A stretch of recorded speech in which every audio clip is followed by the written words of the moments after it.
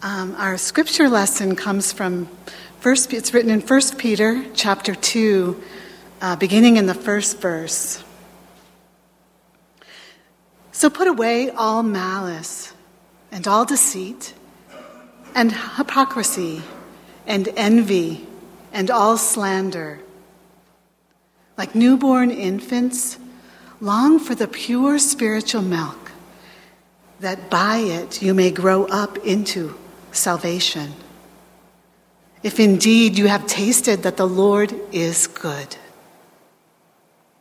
As you come to him, a living stone, rejected by men, but in the sight of God, chosen and precious, you yourselves, like living stones, are being built up as a spiritual house, to be a holy priesthood, to offer spiritual sacrifices acceptable to God through Jesus Christ. For it stands in Scripture, "Behold, I am laying in Zion a stone, a cornerstone, chosen and precious, and whoever believes in him will not be put to shame." So the honor is for you who believe. But for those who do not believe, the stone that the builders rejected has become the cornerstone, and a stone of stumbling and a rock of offense. They stumbled because they disobey the word, as they were destined to do. But you are a chosen race, a royal priesthood, a holy nation, a people for his own possession, that you may proclaim the excellencies of him who called you out of darkness into his marvelous light. Once you were not a people, but now you are God's people. Once you had not received mercy, but now you have received mercy. Beloved, I urge you as sojourners and exiles to abstain from the passions of the flesh, which wage war against your soul. Keep your conduct among the Gentiles honorable, so that when they speak against you as evildoers, they may see your good deeds and glorify God on the day of visitation. This is the word of the Lord.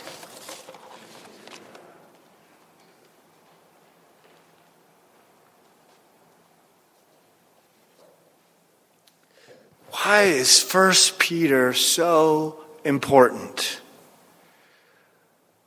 Why is this letter so crucial to our life and witness and our walk to follow Jesus as he teaches us to and as he prepares the church then and now by God's word to understand what it means to follow Jesus? I was thinking about that. How can I communicate the significance and power and emotion of this text this week? And well, it reminded me of a story. Maybe you've seen it on a Facebook reel or Instagram reel, or maybe you've heard me tell this story with some of our youth. But it reminded me of a valedictorian at his speech. And this valedictorian got up to share and shared about freshman year. Coming off the bus and dropping his bags as he got off with all of his earthly possessions from his locker and many of his books when he dropped the bag strewn all over the ground. And some around him would scoff, and he expected that. But there was one young person who came to him and said, "Hey, can I help you pick up your things?" And then, to his surprise, as he got this help, then he got invited. "Why don't you come over to my house? We'll hang out and have some fun." It became significant in this later to be valedictorian's life because on that particular day, he felt all alone. In fact, he'd emptied out his locker. He was going to just end it all when he got home that day. That is until he was invited and cared for by this other young man who had become his best friend. You see, he had not been a people, but now had become part of this friend's. He'd been given personhood and named and loved, or as we'd say today, agency, was honored. That's the very truth of the text as we'll encounter it in 1 Peter. The difference between life and death. Once you were not a people, but now you are a people. This word of hope and promise and life now and life eternal. This is what we hear and are extended through God's word. We are, by his word, through the power of Jesus, God's people. This powerful word is so important for us today to hear in chapter 2 of 1 Peter. In a world where I read this week in a study, just one of 3 18 to 35-year-olds, just one of 3 feel that there are people who deeply care about them and around them. Just one of 3. In another study that came out this month, it said that of Christians, of those who call themselves Christians, only 1 in 5 hold the Bible as the absolute authority for their lives. 1 in 5. And now, here just in the nation that we are called to live in, 64% as of 2020, according to a Pew Research, call themselves Christian. And that number, as it was just reported last week, is projected to be below, in the decades to come, well below 50%. This is why we need 1 Peter. This is why we need this word from the Lord to call us as his people, to come to the milk, which is his word, to come and shape our lives around the cornerstone that gives us meaning. We need the inheritance, as we talked about it last week. That inheritance, by the way, that came to us in chapter 1 by the name of the Spirit and of the Father and of Jesus the Son. A Trinitarian formula that wouldn't just come later when the councils happen, like the Council of Nicaea that you'll hear about in that creed class a few hundred years later. But now, under God's name, now this Trinitarian idea of God's people was happening early. In the church's history, it was then and now, and it is still today that we come under his name. That's the inheritance that we receive. And then we discover quickly that we need each other to remind us of this identity. We need each other when we doubt, or when we fear, or when we stumble, to realign us based on the cornerstone, which is Christ. And we need to be sent even to bus stops like the one we just heard about, to let folks know that Jesus has come to give the most important agency and personhood there ever could be. And so your church council voted to affirm just this last week words that they'd spent a couple of days working on based on the pillars of discipleship in God's word. This vision statement that we'll continue to unpack in the year to come and talk more about at that annual meeting that you heard about. This vision that says faith is a home where we walk a path of a Jesus-shaped life, living together with God and each other and the people we encounter. And so 1 Peter here is giving us a reason for that hope, to live together with God, each other, and the people we encounter, showing us how to do that. Now hold on to these 2 words that we get from the text today. To do what we are called to keep and what we should abstain from. This comes from verses 10 and 11. And as we do that, by the by, you might get fired. You might not get invited to the Thanksgiving dinner. It might involve difficulty or challenge. So what then? How do we hold on to this thing to keep and this to abstain from then?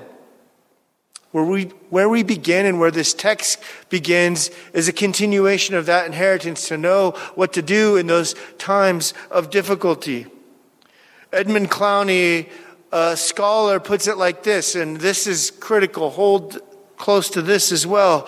The imperatives, that is what we're called to do as Christians, the imperatives of the Christian life always begin, as it does in this text, always begins with a therefore. It always begins with a therefore. In other words, it's connecting us to because of what has been done for us. We don't become the people of God, His chosen people, because of what we do. It's because of what Christ has done. It follows those imperatives do that important, therefore. Or as another scholar put it maybe even more poignantly, what God demands, we can't do. What God demands, however, we can't ignore.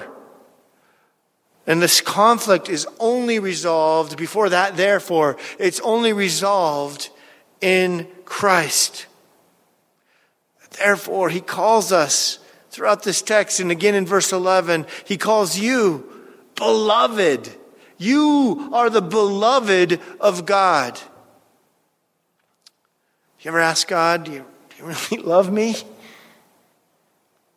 You love me? And He calls you, because of what He has done, beloved. And as the beloved, therefore, the imperatives follow. But don't miss what's before the therefore. As the beloved children of God, His chosen people, a holy nation,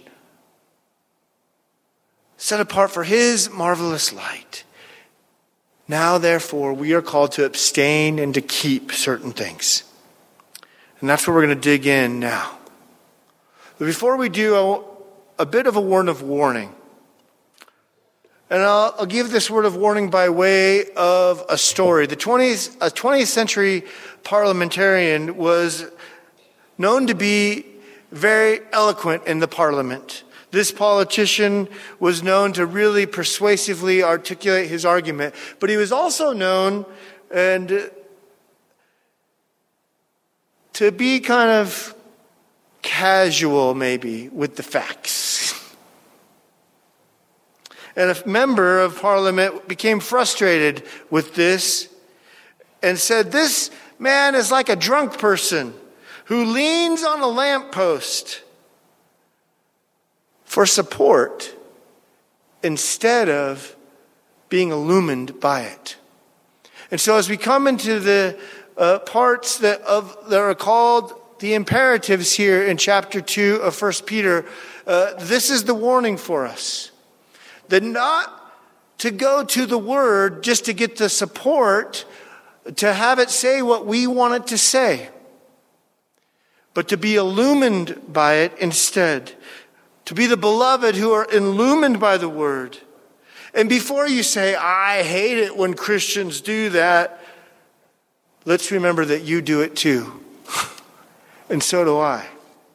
And so we need one another to help us see the true illumined Word. And with that caveat and that important warning, let's come now to what God calls us to keep here in 1 Peter 2. We are called to keep this inheritance He's been writing about. The stone that the builders rejected has become the cornerstone, as Peter quotes from Isaiah and Psalm 118 as living stones. He becomes the cornerstone. Jesus is the mark by which we measure everything else. God's word. And so we begin this chapter with the milk, which is the gospel, that makes us his living stones, measured by him. So as we taste and see that the Lord is good, he says we have such a close fellowship with God that he calls us part of his holy priesthood, as one scholar reminded us. This means that every Christian is the ultimate insider. Every Christian is the ultimate insider. And then it gets even more shocking, because they're no longer, as we'll hear the Apostle Paul say, that Jew nor Greek. Peter, a Jewish man, writes to Asia Minor, to these Greeks, these non-Jews mostly, and says, you are God's chosen people. This is like a bombshell. For that had only been reserved to God's people, the Jews, until now. But now through Christ, he says, you are God's chosen people. This is what we're called to keep. A new spiritual ethnicity. An idea that transcends. Oh, that we could still do this today among God's people and the world. The spiritual ethnicity that says all are one in Christ Jesus. But we don't. And so we need to be reminded of this truth and this promise. And we do that together in fellowship with God and with one another, we hear in this text, as his people.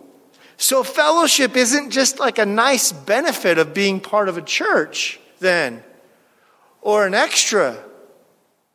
It becomes essential, life-giving, where we speak the truth of God's word and love and experience it with one another. And so we are called not only to gather in places like this to worship, but in groups of study and discipleship groups and fellowship. This is essential and life-giving. And so we keep this inheritance. We keep this word. We anchor our lives around the cornerstone, and we become a spiritual ethnicity, God's chosen people. And we keep, as we keep reading, our conduct, therefore, as a result of this calling, honorable. And what does it say? It says, keep your conduct honorable, interestingly enough, against evildoers, against those who treat you poorly. Our conduct is to be honorable so that on that day they would have nothing against us except the word of Christ that we proclaim, even against those who would seek evil. We are to be like Christ. And remember, we can't seem to do what he demands. But we can't ignore it either. And that can only be resolved through Christ. A Christian, as Luther put it, must act in such a way that can let everybody see and know what he thinks in his heart. This is well beyond what you post on your social media. Can you imagine if we lived into that more fully? A Christian must act in such a way that we can let everybody see and know what he thinks in his heart.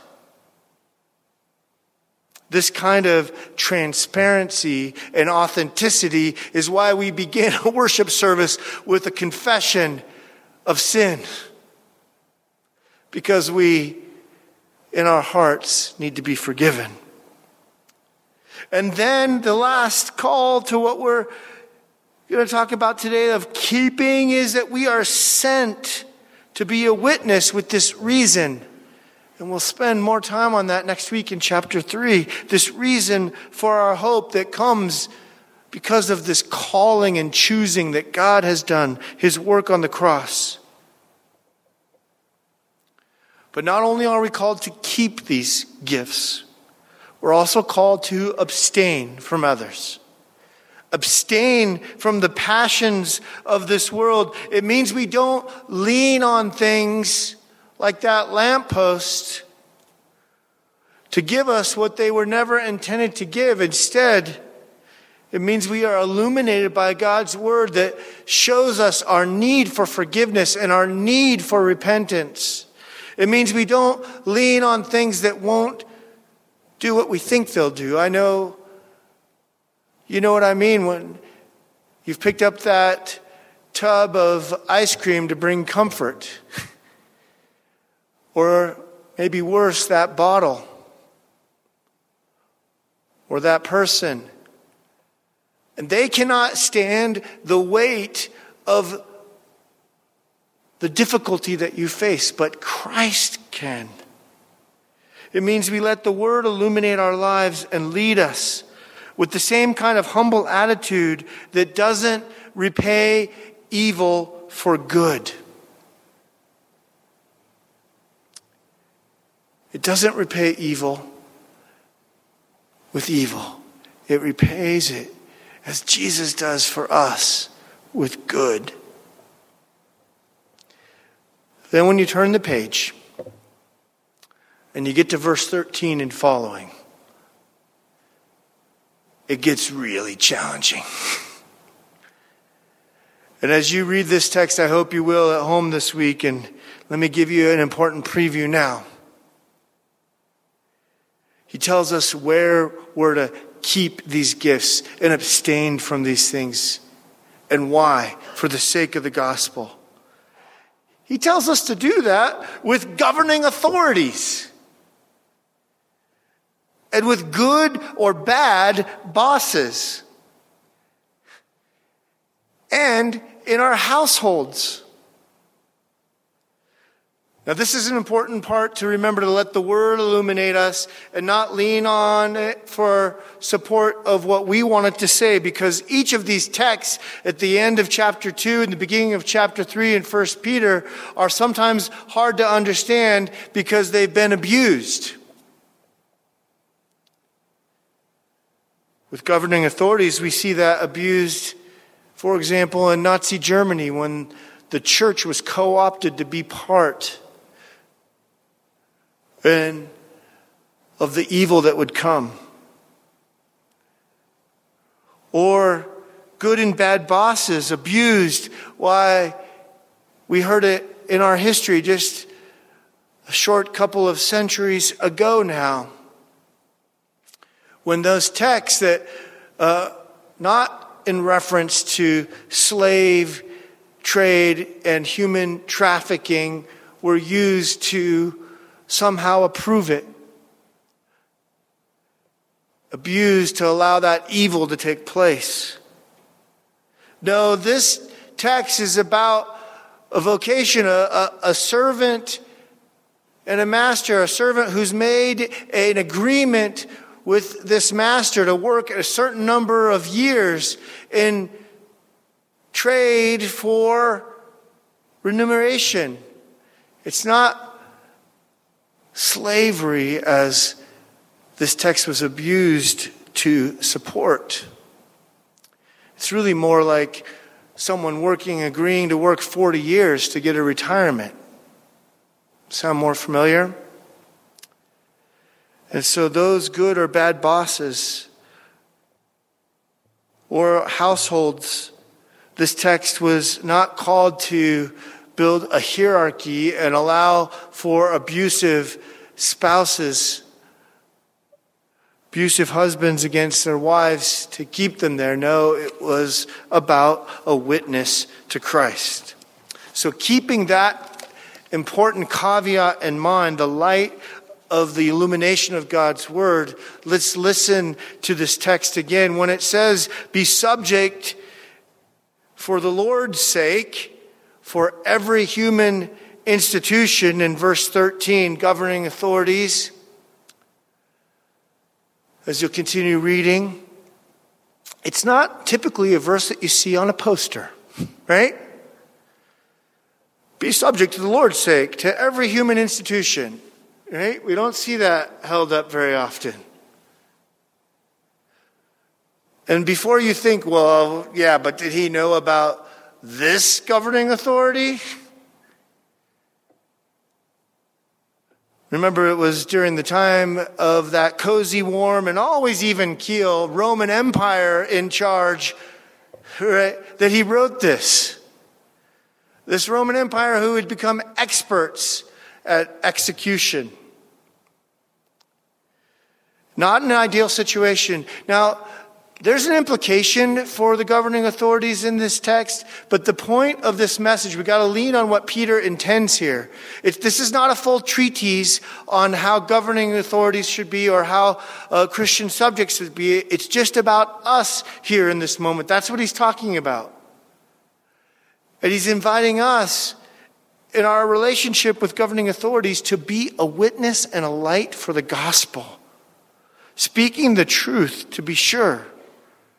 To humble ourselves like Jesus did with Pilate.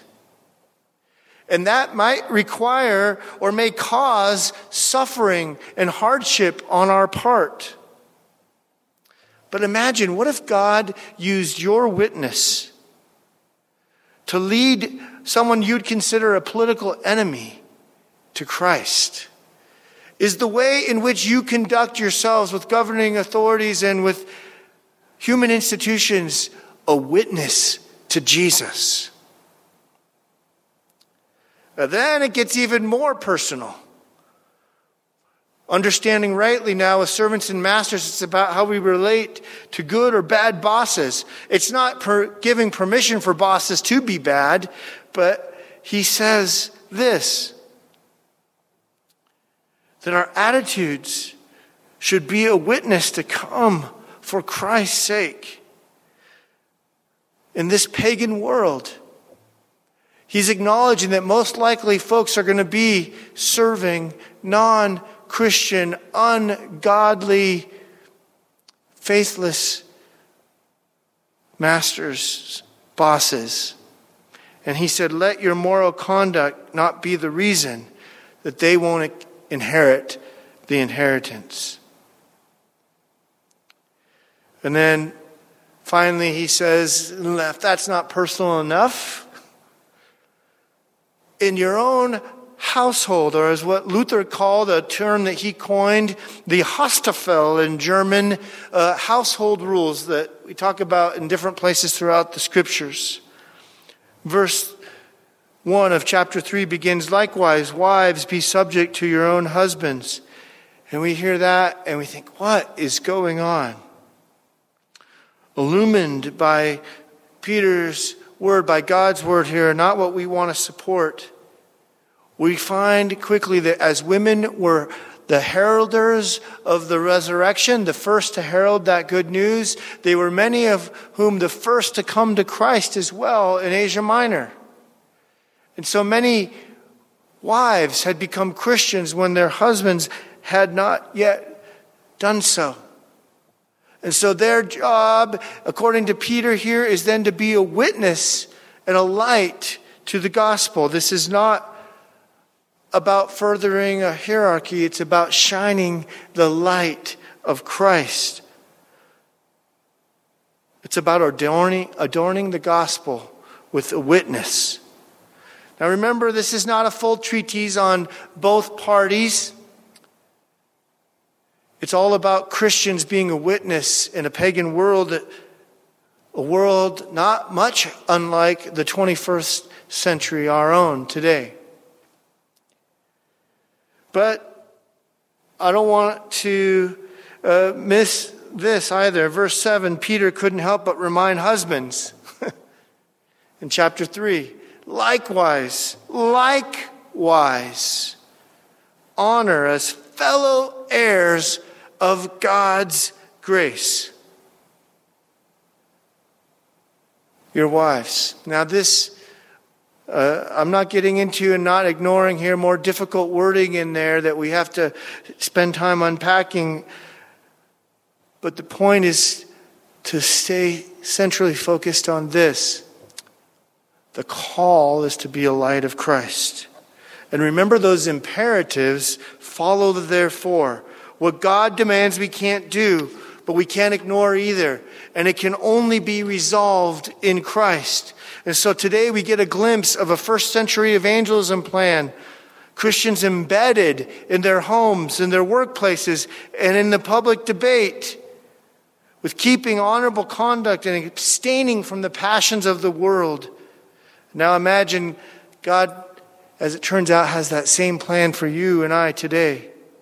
It transformed the world in the first 3 centuries, and it will transform the world today when we let the true light and illumination of that word shine on us.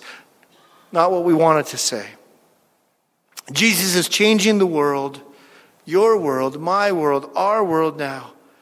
And it might involve hardship and suffering on our part, but it will be resolved in Christ.